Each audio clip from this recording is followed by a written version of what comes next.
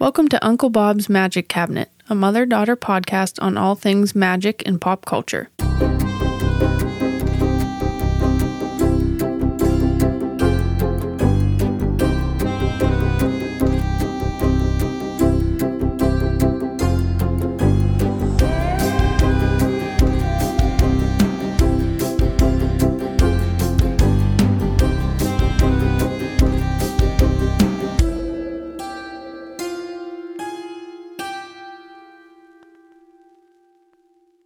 And we're on. And we're on. You have the giggles today, girl. I can't stop. It's usually me. It is. I know. I had to start this over like 10 times. We've swapped. Hey everyone, I'm Liam the daughter. I'm Lori, I'm the mom. What's up, girl? What's going on? Nothing. My one nostril has been clogged today. Yeah. So I might sound a little like Kermit the Frog-esque. A little gruff. Do I sound like mysterious? And no. That wasn't it. That's not what I was going for. And no. I just Shut down. I don't know what I sound like. I don't sound like myself. Sound different. So there's that. Yeah. The sexy, mysterious version of Lee is what I'm going to say in my head. Is that what you're saying? Yeah. All right. So, hey, we were just talking before this, and I have to get it out because I don't think we've ever talked about this yet on the podcast. What is it? We were reminiscing.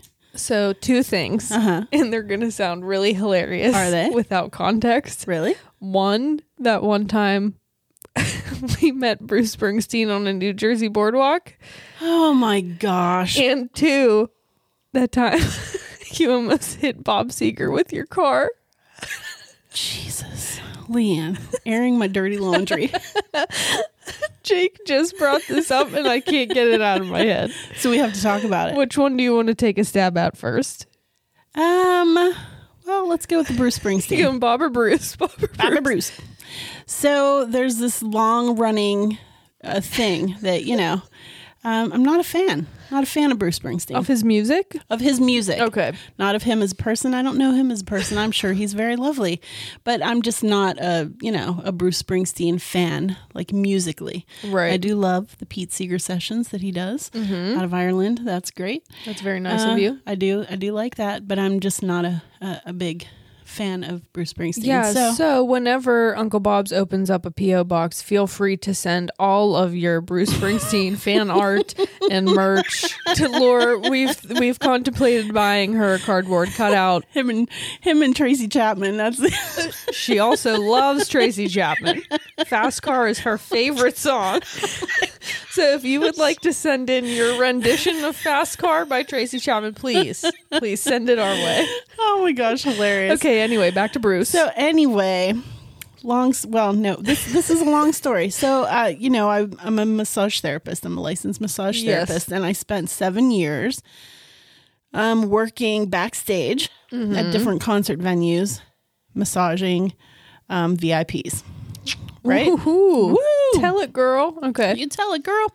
So I was actually called backstage a few years back to for Bruce Springsteen. And we were like dying of laughter because not a fan. I'm not a fan of Bruce, his music. So, but I was excited. What I was excited about. You're laughing at me because this is so hilarious. So what I was really excited about was the fact that I'm a huge Sopranos fan. You are? And little Stevie Van Zandt plays for Bruce. And so I got to meet him in catering, and I was, starstruck. Made my damn day, on the bucket list there. Old Silvio. Yeah. So let's fast forward a few years when you and I decide to take a mom-daughter trip to do the Kevin Smith tour. Of New Jersey. So I had to go to Philadelphia for some business, and we decided to make some fun of it and go on the Kevin Smith tour because we love Kevin Smith. We sure do. So we went to the Quick Stop. Yes. And we went to Jay and Silent Bob's Secret Stash. And you ran into someone there and you said to the cashier, "Is that the tell him Steve Dave? Tell him Steve Dave. Yeah, and he's like, Walt, these ladies would like to meet you. He comes out in his sweatpants, and Lee's like, "Can I get a picture taken with you?" Oh my god! So you met, so you met the dude from Kevin Smith, and he's on the, I think the comic book guys. Yes. Yeah. Mm-hmm. So then we decided to go where else? We went to the Asbury Park Boardwalk because a bunch of Kevin Smith movies were filmed there. And so we're walking down, picture it, it's like April, so not a lot of people were on the boardwalk. Actually, I don't know if we saw anyone else on the boardwalk. Not a lot of shops were open. One shop. And it was an herb shop. It was an herb shop. And I was like drawn to it like a fly to honey. You were. So anywho. And we said, "What's there to do around here?" And he said, "Do you like Bruce Springsteen?" Because obviously Bruce Springsteen is from New Jersey. So you were in, you were feeling good. And I was like, "No, not really." So as we're walking away, we're walking down the boardwalk, you see this old abandoned building and you were curious about it. It was gorgeous. There was this guy. Copper patina. Okay. Yeah. That's enough. Rail it in. Yeah. You see this guy taking photos of the building. So she stops him and goes, "Hey, I was just curious, like, what was this building? Like, what's the story?" And he turns around and it's motherfucking Bruce Springsteen. It sure was. Now, I am also not the biggest, I'm indifferent. Okay. He seems fine. Yeah. His music. Seems like a nice guy. I love I'm on Fire. That's about it. Okay. But he turns around and all that comes out of my mouth is holy. It's motherfucking Bruce Springsteen. Literally. I said, "Holy shit, you're Bruce Springsteen." Right to his face. And he bolts. Like jogs. Sasquatch in the middle of the woods. He jogs. Trucking. Yeah. I think he thought we were fans. And I wanted to say, "No, not a fan, Bruce. Hey, buddy. No worries. No worries. Hey, we're good. We're good here." Hey, I massaged you a few years ago. Yeah, so then he bolted and his security, followed, and that's the time that we got mistaken for, crazy Bruce Springsteen fans. Yeah, and we just really weren't. Yeah. We just really weren't. Yeah. So there's that. We were excited because there was a couple episodes of The Sopranos that were filmed there, and as well as Dogma, because again, Kevin Smith fans. Now, had that been your favorite New Jersey person, Mr. Frankie Valli. Oh, I love Frankie Valli. Would have been a whole different story. I still probably would have embarrassed myself because I always find a way, I always work it in there. But you do love some Frankie Valli. I love Frankie Valli. Sure do. Okay, so on to Bob Seger. Oh my gosh. So there was another time that I was called out to massage for the Bob Seger troops when he was in concert. And it's an interesting thing because sometimes what would happen is you would get a call and say, "Hey, these people decided that they want a massage therapist on staff." And it you could maybe not massage anybody. You could sit there for 5 or 6 hours and see no one. And it's not just the person that's performing. It could be the stage manager, anybody that you were there for. They want the option. Right. And so I would get a call and they'd be like, "You need to be here in an hour." And so that was what happened with the Bob Seger incident of 2012. Now, so anyway, I get down there and it's pouring down rain, and I had your car, which was called Layla. Her name was Layla. And so it's pouring down rain and I didn't know where to go and there was no one to direct me. And so I finally find someone and she's like, "No, you're in the wrong place. You need to go over here." And so I'm like, "I'm late and I need to be in there." And I'm like, my anxiety is like, "Oh my God." I wasn't feeling very zen at the time. So I get in the car and I put in reverse to back up, and gosh darn it, I almost ran over Bob Seger. And he was just trying to get to the venue. He's trying to get to the venue, and here I am, almost hit into his vehicular. So can you imagine if you and the lady comes out and she's waving her arms, "Oh my God, no!" And I'm like, "Oh, it's the talent." Stop. You're in the wrong parking spot. Oh my God, poor Bob. Oh, When yeah. Layla met Bob. Mm-hmm. Wow. Yeah. So I love that story. Do you? I really do. It's a good one. So now, just randomly, I'll just be like, turn the page, just to remind her that she almost killed an American icon. So, Oh my gosh. and there you go. Oh, the stories we have, girl. We have We some really stories. do. We do. It's been a wild ride. Yeah, because remember our trip to New Jersey, we went to the Quickie Stop, right? The Quick Stop. I like to call it the Quickie Stop. It's the Quickie Stop. Do you know what a quickie is? Listen, guys. She doesn't. What? It's dirty.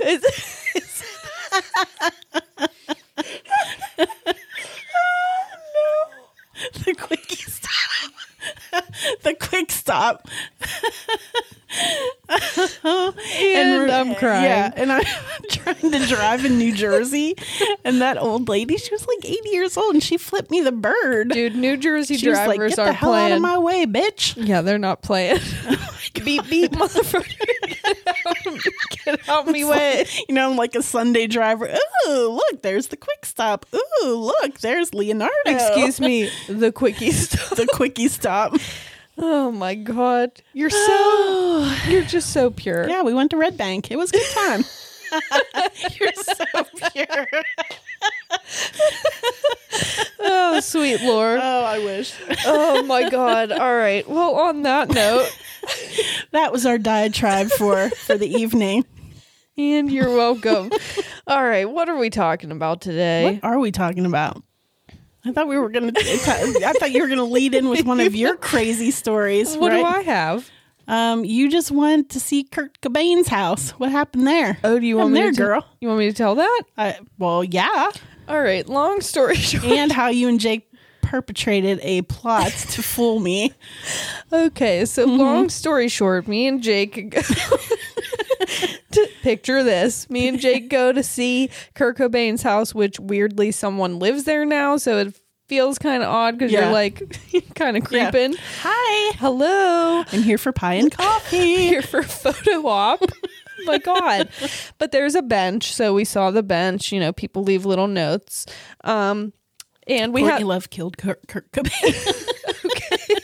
Thank you for that. Yeah, you're not wrong. No, I'm just kidding. So we see the bench. We had the dog with us, and I'm like, it says there's a park down here on the map. So we walk down to the park. All it said on the fucking map was scenic view and good for picnics. Okay, keep that in mind. So we get down there, we're approaching, and I see someone standing there just like free as a bird. And I'm like, is that guy naked? And I'm like, all right, whatever, I guess. So we keep walking. Everyone's naked. It's a fucking nude beach. We stumbled upon a nude beach. No signs. No, again, good for picnics. Gives Free Willy a whole new context. The real quickie stop. No, just kidding. Just kidding. I have nothing against it, but when you're not expecting it, hysterical. You have to prepare for that shit. Well, you kind of, either you want to join in or you're just not into it. Right. Just to be there with your clothes on felt like I felt odd. I'm like, I'm not supposed to be here.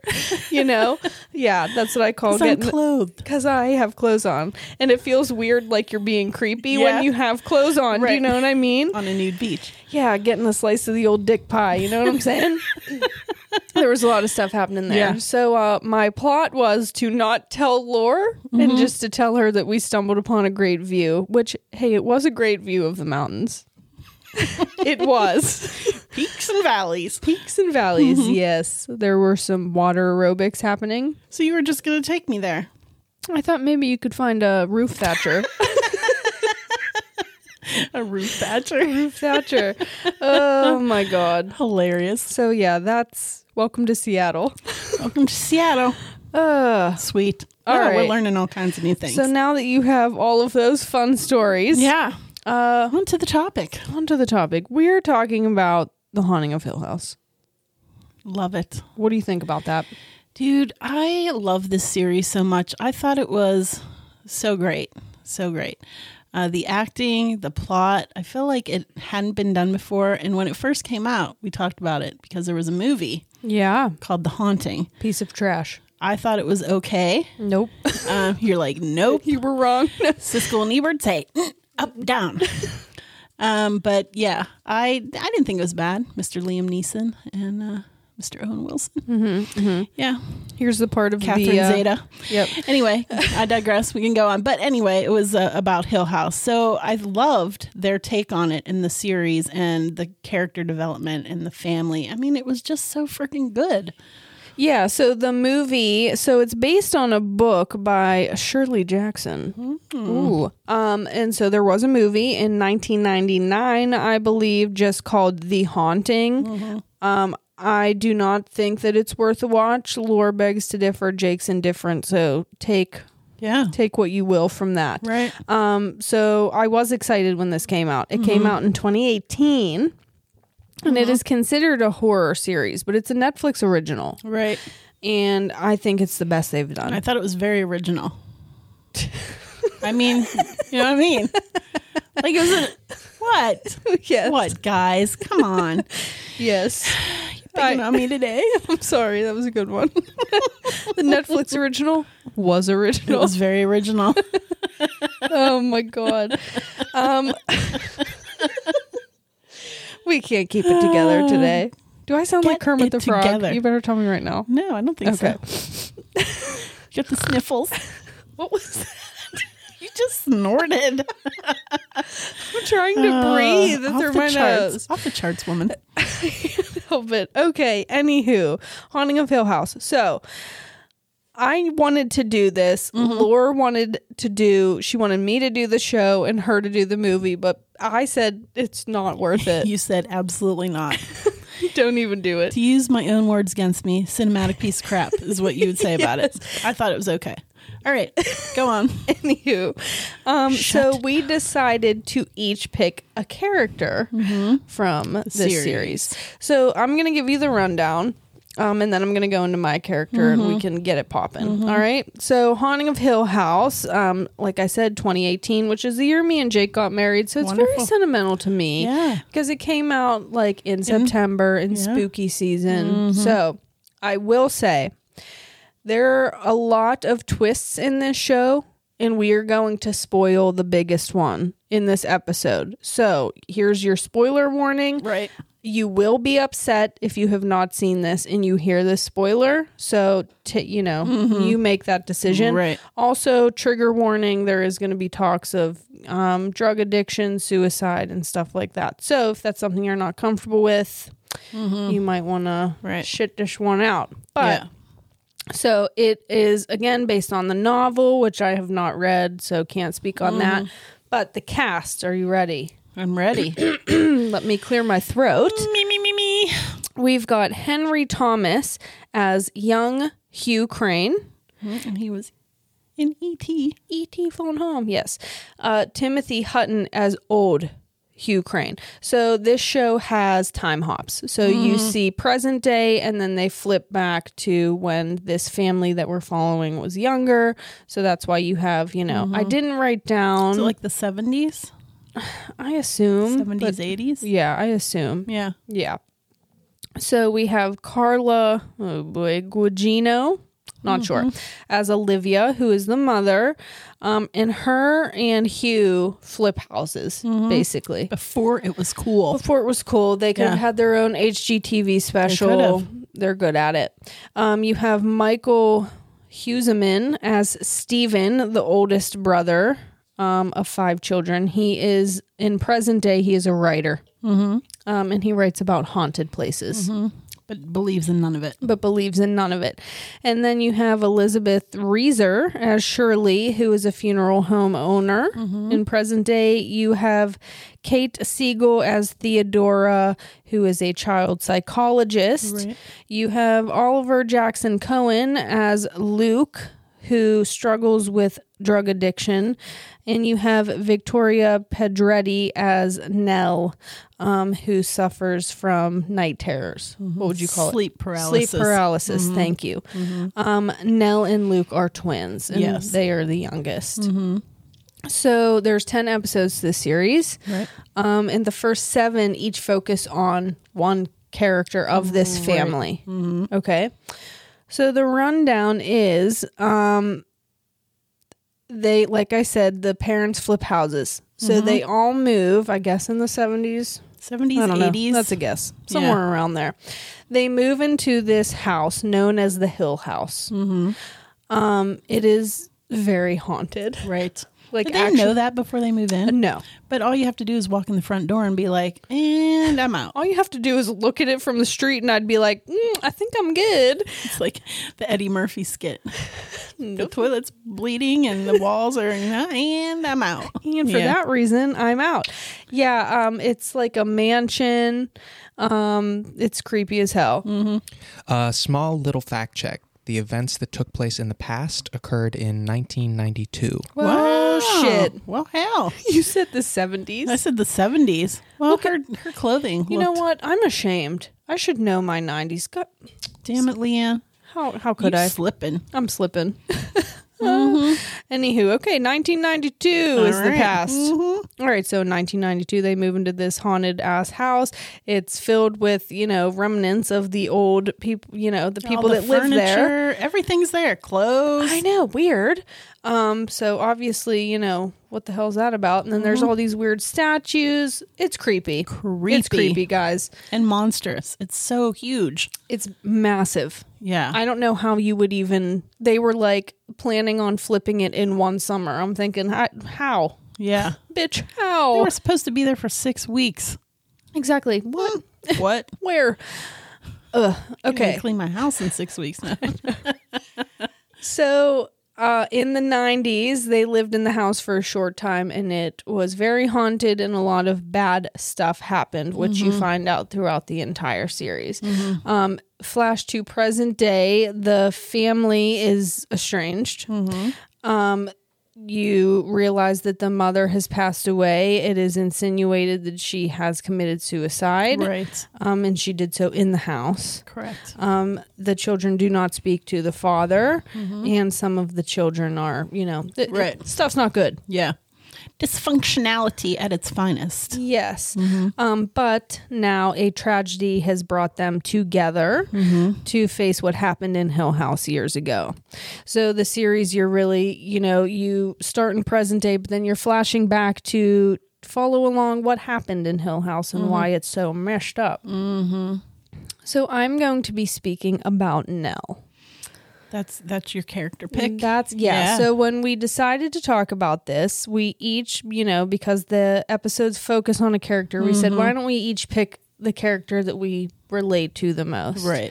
I picked Nell and you picked Luke, which they happen to be the twins. Right. So that works out.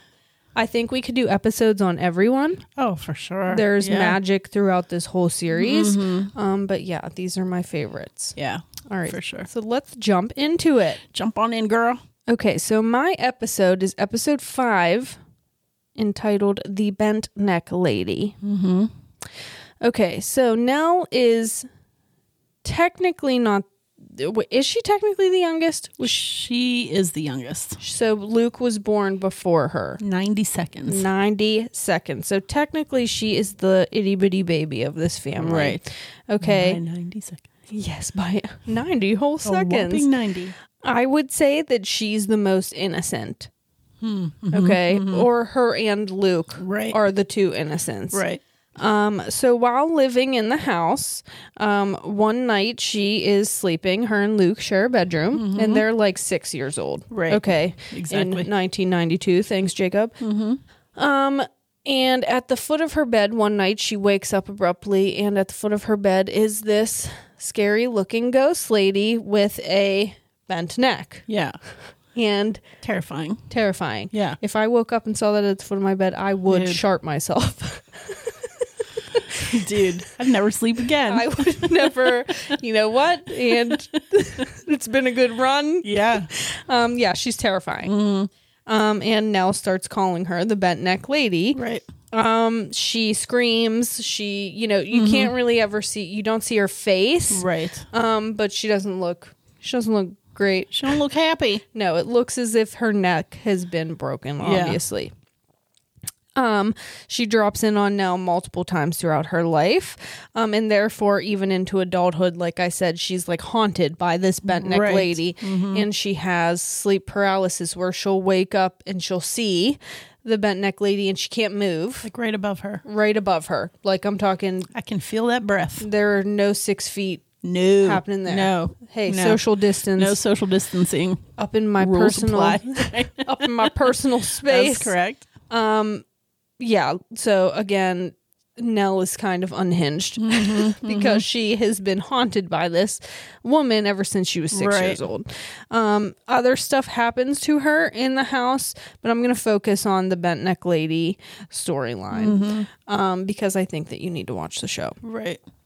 So, flash forward to Nell as an adult. She is still being haunted by the bent neck lady, so she goes to the doctor to try to, figure out what the hell is going on.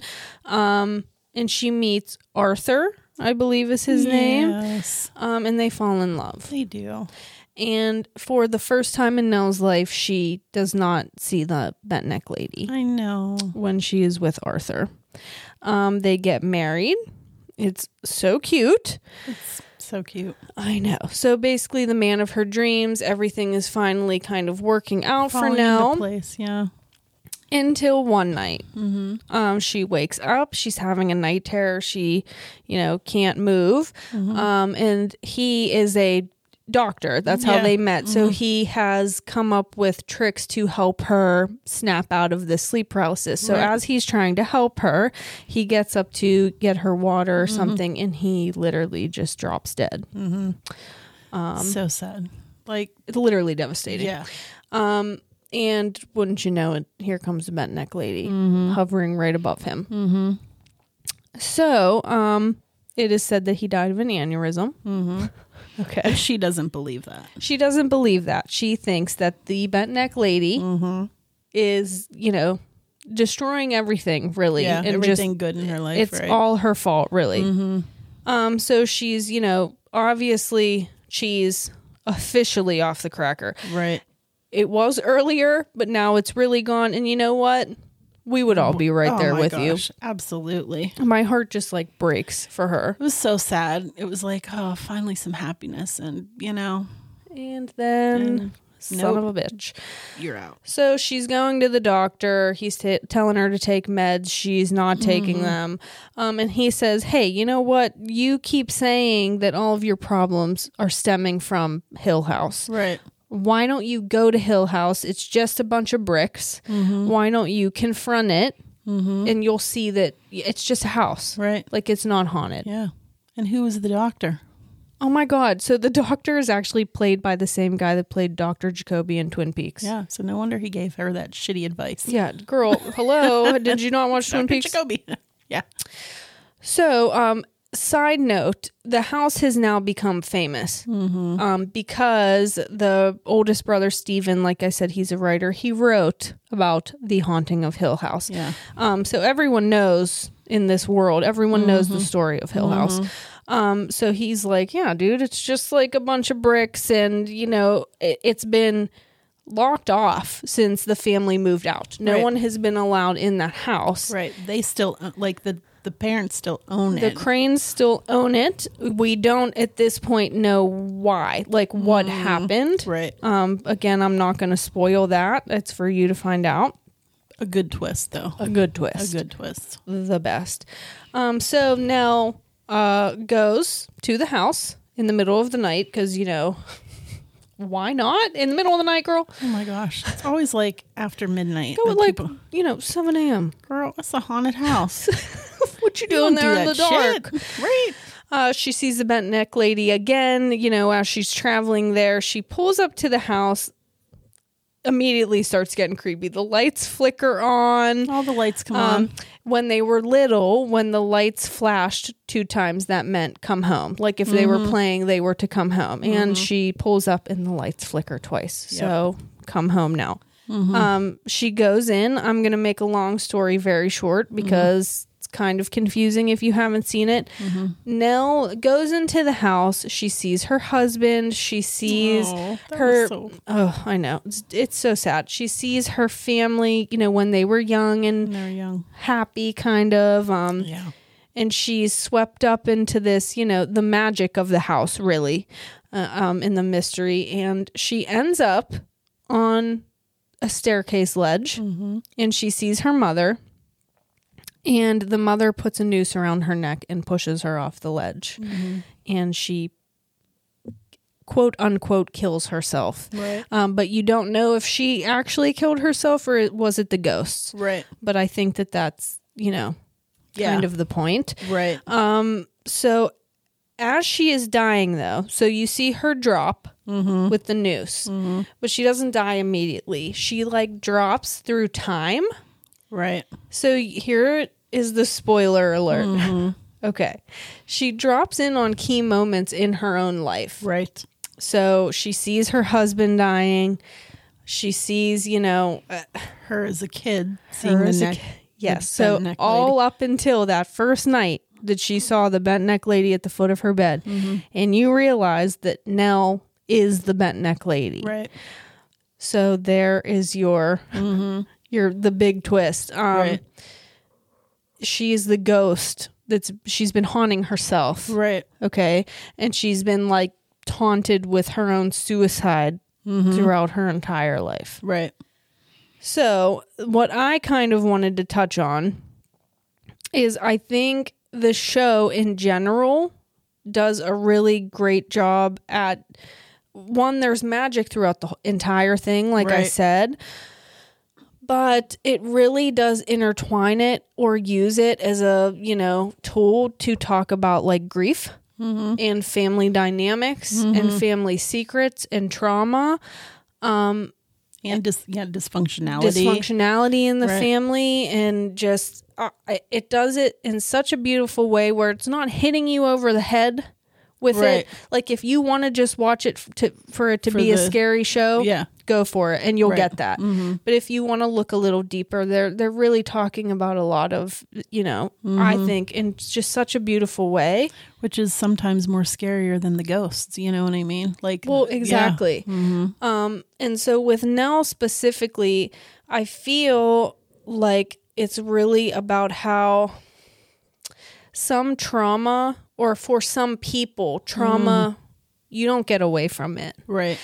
It's there and it's part of you, and some people don't make it out. Right. That's kind of the sad reality of Nell's story. Right. And they use this really beautiful moment where they flash back to when they were younger, and Nell goes missing in the house, and no one can find her. Right. But she was standing there the whole time. It was just the house playing tricks. Right. Because the house is kind of a douchebag. Right. Yeah. Right. And they finally find her. And she says, I've been here the whole time. You just weren't listening. You couldn't see me. Yeah. And so I think that it talks about, I feel like the adult version of Nell was the same thing. She was really struggling. She couldn't get over what had happened to them when they were children, and no one kind of took her seriously. And it can catch up to you, man. Yeah. Losing her husband was broke her. Well, and, and I feel like in several instances throughout the series, she tried to voice that. Right. And nobody was listening. No, because everyone, is dealing with their own shit. And I kind of wanted to say that each sibling kind of is dealing with the trauma of what happened to them in a different way. Right. So you have Nell, who's obviously the bent neck lady. She's going through that. Then you have Steven, who is in complete denial. He doesn't think that the house was haunted. He writes these stories but he doesn't believe in it. Right. So he's on the outs pretty much with everybody because he's made a vast amount of money telling their stories. Right. He doesn't believe in any of the things He that says they went through. Right. He saw says nothing. He never saw ghosts. He says that it was all just mental illness. Then you have Shirley, who is like uber controlling and just, she's like, Runs a funeral home, for runs heaven's a sakes. funeral home. She's kind of, not obsessed with death, but it's very prominent in her life, and she just has to like have a tight grip on everything. Then you have Theodora, who I was almost going to talk about her. Yeah. Her magic. Her magic. So I think we need to touch on her. So the thing with Theo is that when she physically touches something, she can feel. She can feel everything. All of its history, So all of its... if I'm her and I touch you, I know your entire life. I know what pain you're going through. I know what you're feeling. So she's decided to wear gloves. So she cannot physically touch anyone. And so she doesn't get that from people. So she's closed off and she's cold and she's hard.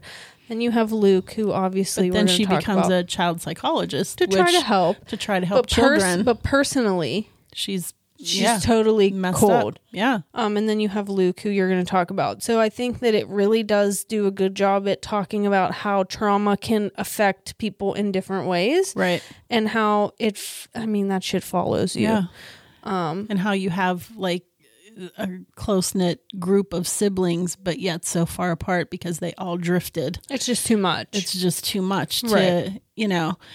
To help somebody through when they're so close to the same thing that you've been through. Right.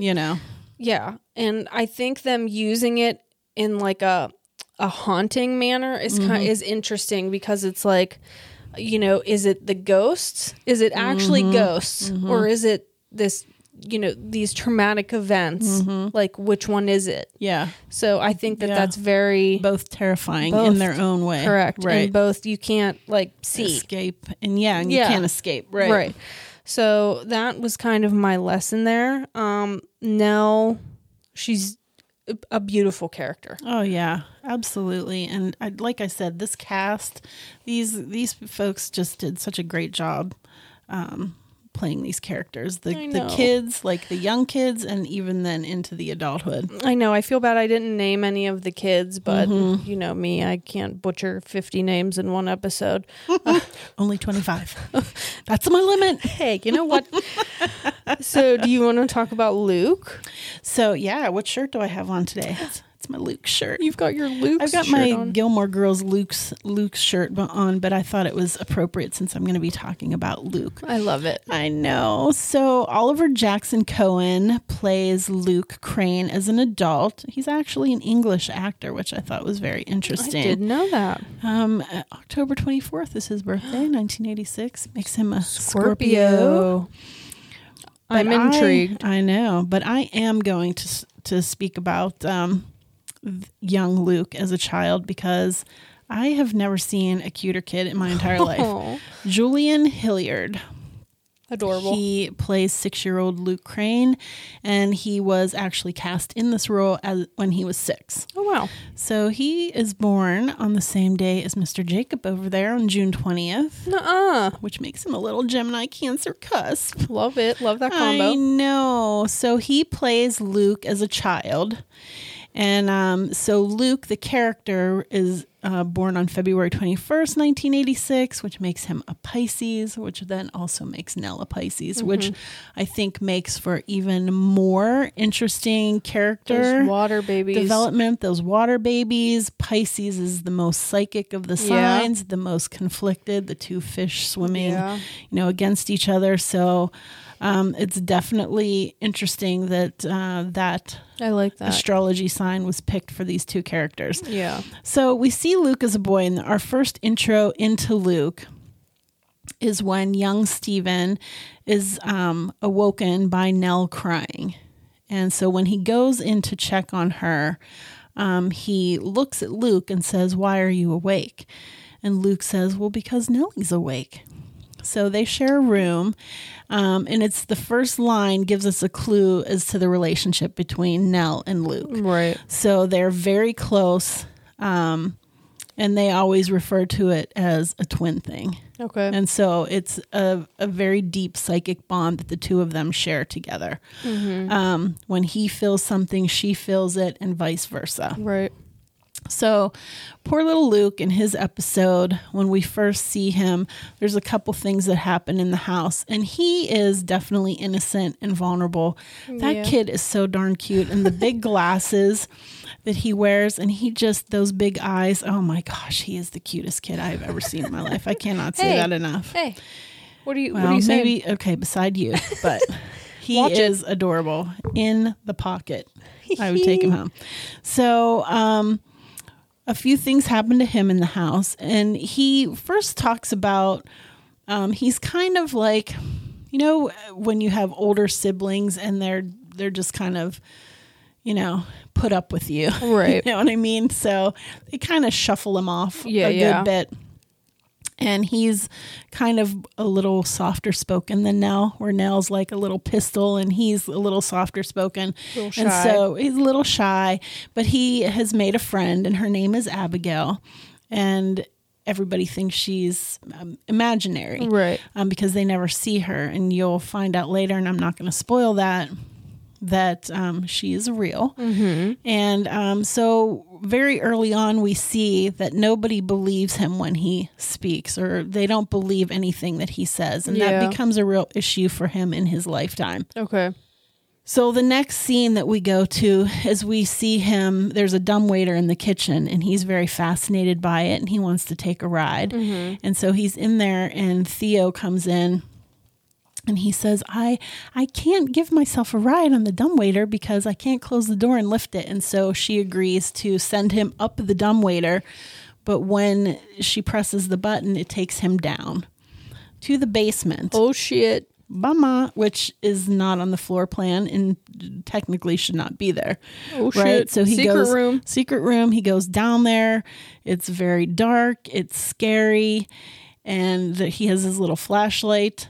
But other than that, pitch black, and something comes crawling.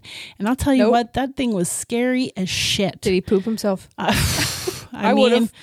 You kind of think of this as these young kids as actors. I know. Like, how do they not have nightmares? Like, for real. You know what I mean? Right. So in my research, I did read where the parents did not let either of these little kids watch the series. Oh, really? So I guess when you're filming, it's completely different. You know what I mean? Choppy, it's chopped up, and so they didn't watch it because it was too scary. You know what I mean? But that was the first thing, because then she couldn't get him back up the dumbwaiter, and he was stuck down there, and he was terrified, and as he very well should have been. And you will never recover from that. I know. So the next important thing is, so all of the belongings were left in this house. It's a creepy house, and man. So the mom was like separating out the stuff, like, hey, we want to keep this and it's worth some money and we can make some money on it, or this is going to, we're just pitching this out. And there was this derby hat, and he said, can I have this? And oh my gosh, when she put that on his head, it is so cute because it was too big for him. But apparently that little hat belonged to somebody, because that night when he went to bed, you start hearing this like cane knocking on the floor, and out comes this ghost that is floating like a foot off the ground. Nope. And he's banging his cane as he moves, and he looks like he's like 8 feet tall, and he's turning the little doorknobs. The doorknobs in that thing. Beautiful. On a side note. On a side note. Love the hardware. Love the hardware. He goes in, and Luke goes under the bed, and he's shaking, and he lifts up the skirt of the bed, and he's looking for that hat because it belongs to him. Bitch, that's mine. Dude, that poor kid. Me with my knit hat. Somebody took your knit hat. Bitch, that is mine. I'm coming for you. Oh my God. But so those are two incidences that happen in the house that absolutely pretty much scarred him for life. Yep. Mm-hmm. And the fact that nobody believed him, specifically the dad, and just kind of brushed him off, is something that he carried with him into adulthood. Right. So cut to Luke as an adult, and the first time we see him is he's coming down the stairs of his brother's home, and he's got a camera and a laptop. And so we learn that he has drug addiction issues. Right. And he has for pretty much most of his adult life. And he appears to be stealing from his brother. So that's a problem because they had sent him to rehab several times. He was supposed to be in rehab at this time, and he was 90 days. He got his 90-day chip for being clean. So now when he's confronted by his brother who's coming home, he's like, oh, well, because that was kind of typical behavior for him. Typical behavior. Yeah. But as he's telling him it's not what you think, he gets the usual, I don't believe you, Right. which is a trigger for him. You know what I mean? Right. So basically Steve says, hey, I need the stuff. Here's $200. We learn later in the episode that he actually was not, taking drugs, but he Right. looks like he has, fell. He looks sick. He looks sick. He's complaining that he's freezing. His neck hurts. And, he doesn't look good. And so obviously you can see why he might think that, he had gone back to taking drugs. Right. So we learn later in the episode that while he's in rehab, there's a woman that has befriended him named Joey and kind of is a support system for him. And she actually escapes, or she flees the rehabilitation center, and he's afraid that she's going to, Fall off the wagon, and so he leaves to try to help her, and that is why he was taking this stuff, because he wanted to try to get some money and get them a hotel room so he could keep her safe. Right. So unfortunately for poor Luke, and he's trying to save her, but he can't really even save himself. You know what I mean? Yep. And so she kind of plays him. And so when he gets the money, which he has really, made himself look bad in front of his brother, and she picks his pocket and says she's just going to go to the bathroom, and then she never comes back, and she's dipped out and see ya, and it's crushing, and like you can see him, and just seeing him trying to maintain being clean and having to go into that alley where all of those addicts were and try to find her, like he's calling for her and she's gone. And then he ends up getting mugged. They take his shoes. So, he's in a bad way. And he starts getting terrified, and he starts reverting almost back into that childlike state. And so when he was a kid and he would get scared, Nell told him just count to 7 because it's the 7 people. It's mom, it's dad, Theo, Steve, all 7 of us. And so he would count to 7. And so you see him like counting to 7 because behind him is that frickin' man. That frickin' tall ass man with the top hat. I mean, damn, he has his hat now. What the hell does he want? But he has followed him, just like you were talking about now, has plagued him pretty much throughout his life. He just keeps, haunting him. So no wonder this kid is messed up. And pretty much he is estranged from his siblings because he's taken advantage of them. Yeah. He's lied, he's stolen. And the only one that has never really given up on him is Nell. And it's sad because at his lowest point, when he decides he's going to check himself into rehab, she's going to take him. And he has her stop and asks her to go buy him drugs because he needs one more hit before he can go in. And she does it for him.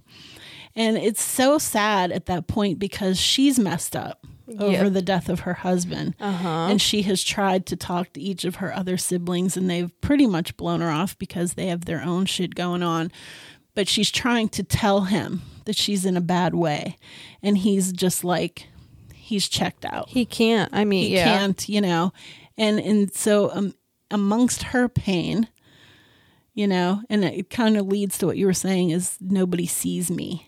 Like I'm talking to you. I'm a ghost. I'm a ghost. You don't see me. She goes and gets the drugs for him. What's interesting is when they continually talk about that twin thing and the fact that they feel each other's pain, he has to know on some level every time he shoots up, she feels it. Well, right, because when in her episode, when she goes to the doctor, he says, like, well, how is Luke? And she says, well, he must be clean because I feel sick, and he must be going through withdrawal because I feel withdrawal symptoms. Yeah. So Right. if he's getting high on some level. Yeah. And there's some point where Theo says Nell is like half crazy and 1 foot in Crazy Town and 1 foot on a banana peel or something. And they liken that to like she's got her own issues, but she also takes on Luke's because Right. they're so interconnected. Yeah. So that also then plays on his guilt. Yeah. You know what I mean? Because he knows and he can't control it. You know what I mean? Yeah. So it's very sad all the way around. The difference between the two of them is even though they grew up as twins, they both ended up leading very different lives because she found love and acceptance and happiness. And he never did. Like he was always out there kind of on his own and alone and scared. And like he didn't go to her wedding. The other siblings wouldn't allow him because he was messed up, but she wanted him there. Like she was sad that he wasn't there. Yeah, I mean, they were like simpatico for sure. Yeah. So at the end of the episode where we see like that Luke is, been beaten by thugs and robbed and all of that, Steve comes and he tells Luke that Nell is dead. And so we're realizing that what he was feeling was her. She was cold. Right. And his neck was hurting because her neck was broken. And so, excuse me while I go cry. I know. I mean, it's so heartbreaking. And then, so what does that mean for Luke? Here he is 90 days clean. And now Nell, his like rock other limb is gone. And so what, how that plays itself out in the upcoming episodes. One of the things for me is when they're at the funeral home that just resonates so much with me. Me and Jake were talking about it earlier, is when he goes up to the casket and she's little. Like she's the little. Oh, yeah. And it's weird, or maybe it's the dad. I think it's the dad. Okay. That goes up and she's the little child. Girl, yeah. And I think as a parent, that's how you always see your children, as your little babies. And so that like hit me so hard because it's like, it doesn't matter, what your kids have done in their life, what roads they have taken, what choices they have made. You always see them as those little babies. And it's like a pain that you can't, I can't imagine. You can't imagine. Yeah. So that was very emotional for me. But so just what Luke goes through is basically he decides that he is going to go get revenge on the house. Ooh. Because the house has literally taken everything away from him. It has taken his mother. It has taken his childhood. It has taken his adulthood. He's become dependent on drugs because of the childhood trauma that he endured in the house. Right. So he's basically had no life. All of his other siblings are gone away from him. He has nobody. And now Nell is gone. And so he decides he's going to go. And I think he knows when he goes there, he's not going to make it out. Right. And he doesn't care at that point, but he's going to take the house with him. And so he goes, and he's going to burn that bitch to the ground. Dude, I would have tried a long ass time ago. Mm-hmm. When that motherfucker came for his hat, I'd been like, time to burn this shit to the ground. Burn this bitch down. Mm-hmm. But he gets in there and tries to light it on fire, and the house says, I ain't having none of that. And then he sees his mom. Ugh. As the ghost. And so, he's under the spell. And so we see a point where it looks like Luke does not make it. Right. And the other siblings and the father end up in the house. But Nell saves them and saves Luke. And so she's still with him and she saves him so he can live for the both of them. And so you see kind of at the end him celebrating his 2-year sobriety, and he's getting on with life. But it's just heartbreaking. Oh my God. It really is. It's very heart-wrenching. But in the most like relatable and beautiful way. It is. Don't let it deter you. I know it sounds like uber sad. But it's beautiful. It is very beautiful, and like real things that people go through, even though they put a horror spin on it. Yeah. You know what I mean? It's real life things that happen to families, that happen to people. And, I find it interesting when they tell the story of each sibling and their perception of things and how they happened and how it affected them. And I have said that to you before, I think, of how I think often, like, say you are in a weird relationship with someone, a family member, and they say, this is my pain and this is how I feel about what happened in this situation. And you say something different. Like, I don't have the right to tell you that you didn't. Like, everyone perceives it different. That your feelings aren't valid. Right. Like, everyone's perception of trauma or pain is completely different. So, I don't know. I just think that they really showed that. They did a great job They at that. really did. It was really great. Fantastic writing. I loved it. Like, some of the best. Yeah. And I thought it just came out last year because we literally watch it every year. We watch it in every October. Because it's so great, and we binge it. Yeah, so besides, like the deep stuff we're talking about, it's scary. Like, it's scary. There's a lot of good scares in there. There's a few pee pants up, moments. Right. And there's even more magic that, like we said with Theo and the house itself. So I would really strongly encourage you to watch it. And the mom, and I believe both of the kids, they're mediums. Exactly. Absolutely. 100%. Right.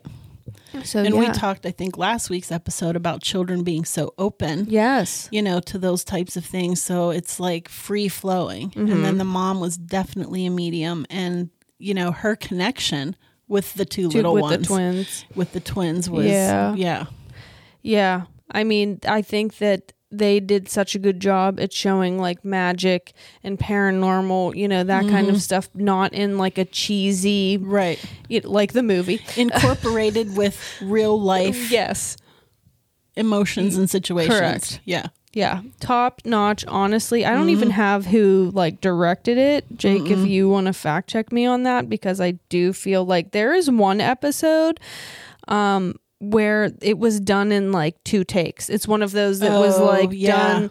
Oh my gosh. I think it was like a 20-minute one shot. One shot. The creator and director is Mike Flanagan. There you go. Mike Flanagan. That sounds familiar.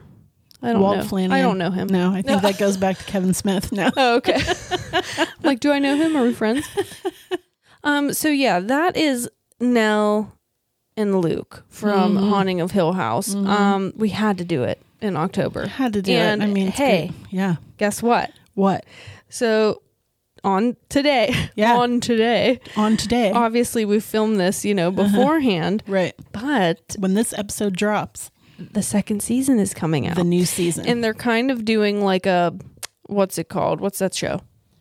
American Horror Story. Thank you. Where it's the same actors and actresses, but a different haunting. So this one is called The Haunting of Bly Manor. And we will see Nell and Luke again, but not as Nell and Luke. Correct. Oh my God, I'm so excited. I'm so excited. I literally sounded like Kermit the Frog right there. You can't tell me. You cannot tell me different. But we're going to be binge watching it, and we hope you are. And oh my God, please reach out to us on social media and let us know how you're liking it. And please go watch the show. I know I sound like a broken record, but why are you here if you don't want recommendations? Watch that freaking show. Yeah. Do it. Okay, and with that, you know what time it is. Killer quotes. Killer quotes of the week. Woohoo!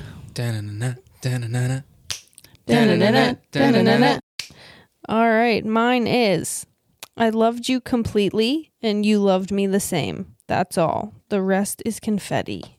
Nell Crane. I love it. Me too. Okay, mine is, I don't know how to do this without you. Ouch. Okay. Luke Why you gotta do that? I'm gonna go cry myself to sleep. Oh my gosh. And hey, next week is when we're gonna start our listeners submitting killer quotes of the week. So if you want to be the killer quote of the week, Yes. and you want a little shout out from Uncle Bob's, please follow us on social media. Yes. And we will tell you what to do. Up top. All right. All right, man. Another one in the books. I hope you guys are being spooky out there. Yes. It's chillin'. Chilly. Chilly in Seattle. Chilling and chilly. We're chilling and it's chilly. Got your God. blankie on, All right, whatever. All we right. gotta go. TTFN, guys. All right, cut, print, check the gate. Moving on.